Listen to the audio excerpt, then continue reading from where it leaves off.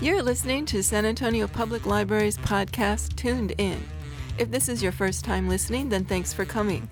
Show notes are found at www.mysapple.org, and that's SAPL for San Antonio Public Library.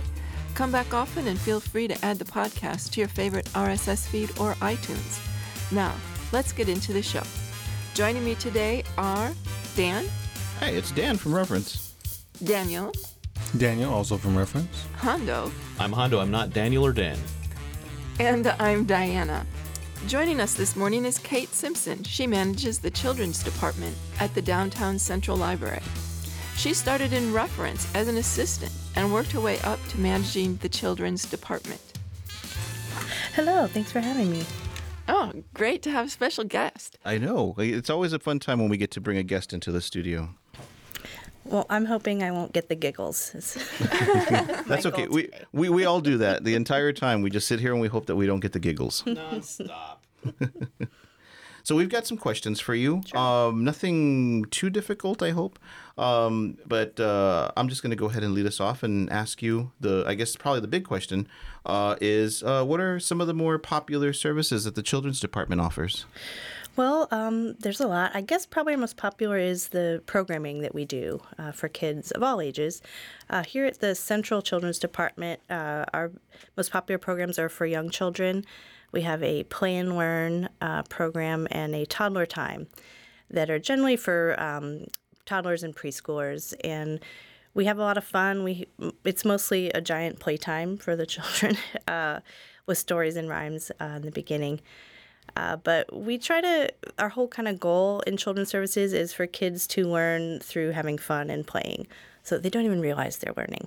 Well, I can totally attest to the fact that it's a lot of fun because I played a mailman for one of those things. That's right, you did. And that was just so awesome. You were our special guest. The little kids were just so totally convinced. There was nothing but a hat. But that hat just told them this guy is a mailman, and they were totally in. I think it was also your presence. I think you were selling it very well as a mailman. It was so much fun. Yeah, that was for Play and Learn. So every week it's a different theme. I think that was community helpers. And we do try to really think outside the box with our play experiences. We have sensory experiences. We make different kinds of Play-Dohs and goos and all kinds of stuff. And then we usually have an imaginative play element, cool. Which you participated in. Yes. Because I love imaginative play. So that to me was a lot of fun. So when you guys were doing that theater, was Dan just sort of being a mailman running through the stacks, or where did you do that? Oh, no. It's in our story room where the event takes place, and we made it a huge thing where we announced, I think someone's coming. Who's out at the door? And he entered with you had a mailbag too. I did have a mailbag, yes. I had a special delivery. Yes, that's right. So that was just very exciting. So everything stopped for Dan, the mailman. And I think they had little packages and envelopes that received. They had been making letters, and they had been putting them in a mailbox, and then I had to take all the mail that they generated and put it in the mailbag and take it away so they could see how at least the very basic part of the postal service operation happens. Which no one does anymore. No one sends a letter or two, so it's kind of an archeck experience to have the mailman come. Don't say that. You're going to get an Agri podcast from the Postal Service now. That's true. We're trying to keep it going. So you said the story room? What is the story room? Yeah, that's a great space in the Children's Department, just dedicated to programming. We actually have a very fancy puppet stage that was built for the Central Library that lives there, and we do puppet shows occasionally. They're a lot more work than you would imagine, but we do those in the summer when we do some of our special programming. But it's a great space. It's really large, and we have lots of different furniture of different sizes, and we just mix it up every week for all our different programming. We do a Saturday program for all ages, so we try to have a little for everybody, and we're always working in there. A lot of furniture moving involved in children's services. And this is upstairs on the third floor of the Central Library, correct?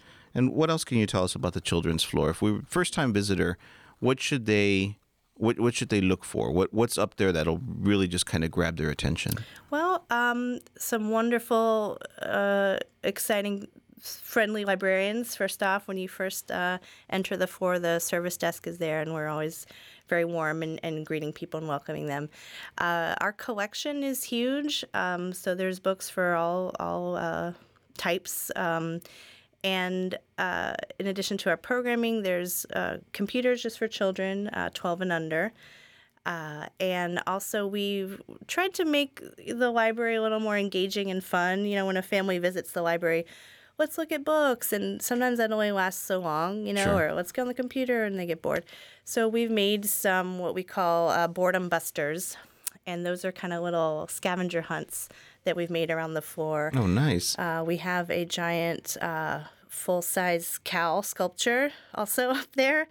That's a mosaic art piece done by Jefferson High School students. And we created a boredom buster around that where they have to find some different shapes that are hidden all over the cow. We've got some images of food that the hungry caterpillar ate in the story, the very hungry caterpillar. And those are hidden in our picture book shelves. And so that takes a while. That's a really hard one. And then when they finish their scavenger hunt, the kids are encouraged to return to the desk and, you know, visit with the librarians, and we celebrate their accomplishment and give them a sticker, which is always very Oh exciting. my God, fun. that's the ultimate reward Yeah. when you're a kid. Oh, that Stickers sounds and great. lollipops. Oh, yeah. So taking a tour around the area, I think there's the easy books, there's the easy books, and then the cow, and then the juvenile fiction. Yeah, actually, when you're in the children's floor, there's a neat little device the designers used, I guess, where the picture book shelves are the lowest shelves, and as you look around the floor, the shelves get higher. So the fiction chapter books are taller. It's a little clue, like, oh, these are for older kids. And there are also the graphic novels, and children's DVDs are also up there. So we have it's kind of a one-stop shop for parents, families. Do you still have those audio? I think the Yeah, cassette is it? yeah. Well, In those little plastic bags. I know what you're thinking of. That's further in our tour. Here, I'll continue as we go. The tallest shelves are the nonfiction shelves, and we actually share that collection with the teen area. The books there are all the way from preschool to high school age. And then as you kind of make the circuit, the floor is a circle, which is nice. You can't get lost. There is the low vision reading room. So that's a special area that was funded by the Sims Family Foundation. And in there are Braille books, large print juvenile books, and the read-alongs, which is what you're thinking of. And that's a picture book generally paired with its audio book, so that it's good for kids who are learning to read or kids with visual impairments, and they can follow along with the book and hear it being read out loud. And that is actually still an audio cassette, or is it a CD? No, it is a CD now. Oh, We okay, have good. gotten rid of all our cassettes. Yeah. Well, that's pretty awesome. Yeah. So you have a lot of different types of books and materials, a lot of Yeah. paper books. Do you have a lot of ebooks there for children? Yes, there is a great ebook collection, e-audio books for children, and you can access that on our webpage in the kids section. There's a nice big tab for the ebooks. Another thing I should mention too about the low vision reading room, there's a great art collection in there that is meant to be experienced through touch. 'Cause if you think about it, kids with low vision maybe can't experience art Right. in an art museum, but we have some real diverse collection of sculptures, some wood carvings that they can experience through touch. So that's pretty fun. That's pretty awesome. Yeah. Oh, I haven't seen those yet. I want to Oh, go take a look. Yeah. Once again, learning without knowing that they're learning, I guess, right? I like how exactly. you phrase that. Oh, yeah. Okay. Got to grill you for just a second because this is a common misconception Okay. from persons coming to the library. Children's floor, common misconception, children's floor, babysitters or not. Good point. No, not at all. The whole point of what we do is to engage parents and children together, especially in our programming, but just out on the floor. We do get some kids who show up, and get on the computer all by themselves, and, their parents come pick them up later. But yeah, we're busy. We can't watch the kids, liability wise too. Sure. But we should certainly see some, especially in the summer. Summer. Oh yes. Is there any fun thing every year during summer? Well, yes, there is. There's the summer reading program, which is just a monster. Libraries are busy in the summer when the kids are out of school. That's when we take over. Definitely. And we try real hard to not be like school, to be a fun place, to not, test them or anything on their reading, but we want to encourage them to read. So the summer reading program is kind of a reward-based encouragement to read, where if the kids read 8 books on their own, they get a big celebration, they get a certificate signed by the mayor with their name, and they get to pick out a free book to keep as a prize. And we have a huge array of different brand new books so they can really choose what they like. That's a wonderful incentive. That's right. Okay, Kate, got to quiz you, and you got to quiz everybody else. Favorite kids' books? Oh, that's really hard. I read nothing but children's literature. For a long time, I've been reading it, and once I came into the children's field, I was like, "Oh, I'm allowed to. This is okay. This is." So yeah, I haven't read a book for adults in probably 5 years. They're too long. The print is very tiny. Yeah, I just really enjoy children's books. So, I'm trying to think. A book I read recently, a chapter book that was great, was The Wild Robot, which was about a robot who's washed up onto a desert island and has to learn how to be based on the animals around him. And it's just a great feel-good story and lots of emotion and kind of makes you think. Yeah. Daniel, do you have a favorite, 1 or 2 favorite children's books? Oh, wow. I think, I really liked Shel Silverstein when I was a kid. And then the Yu Morales books, Nina Takes on the World is really kind of fun. So I think that's probably my favorite. Oh, That's as you. for, oh, okay. yeah. You We're posed going the around the table. question, I put so everybody on the spot there, but not me. Well, for I guess the easier books, or the easy books. You tell me if this is an easy book selection or not. But the John Sheska books. Oh, yeah. Sneaky Cheese Man. Yeah. True Story of 3 Little Pigs. I mean, those are great for the younger readers. I am a fan of Percy Jackson. So Lightning Thief is a great book. And do like some of maybe the classics that, I'll say classics that inspired it, like Half Magic. That's a great one. And I'm a big fan of Dave Barry, like Science Fair. That's a good one. How about you, Dan? I have to go with the classics. I mean, I for me, anything from like the Chronicles of Narnia or the Prelandia series or Wrinkle in Time, things like that are just the stuff that when I was a kid, those were the children's books that were available. And so of course that was like, in ancient times. But that's the stuff that I grew up on, and that's the stuff that when I think about kids books and the stuff that I encourage my own kids to read, that's kind of where I kind of push them towards that kind of stuff. Oh, my favorite was, and I can't find it anymore. I Can't, Said the Ant, by Cameron, Polly Cameron, I think. And it's a poem. I can't, said the ant. You can, said the pan. But I would read it to my brother growing up, and he memorized the whole thing. It was just really fun. That's great. Sounds kind of Dr. Seussian, the rhyming. That's cool. So how does one become a children's librarian? Do you have to really be always reading children's No, books? not necessarily. No. In fact, funny you should mention it. When I became a children's librarian, I had very little experience at all. We have a good system in our system here where the Central Children's Department is meant to be kind of a training ground for new children's librarians who then hopefully get promoted and go on to be a children's librarian at a branch. So I was an example of that. I really came in with just kind of my own experience reading kids' books as a kid, and really benefited from the experience of just immersing myself in the children's world that you get to do here, because we have this whole department. We can specialize as opposed to, at a branch where you're kind of still doing a little of everything. We try to kind of grow our children's librarians here. Of course, you do need, of course, the master's degree in library science.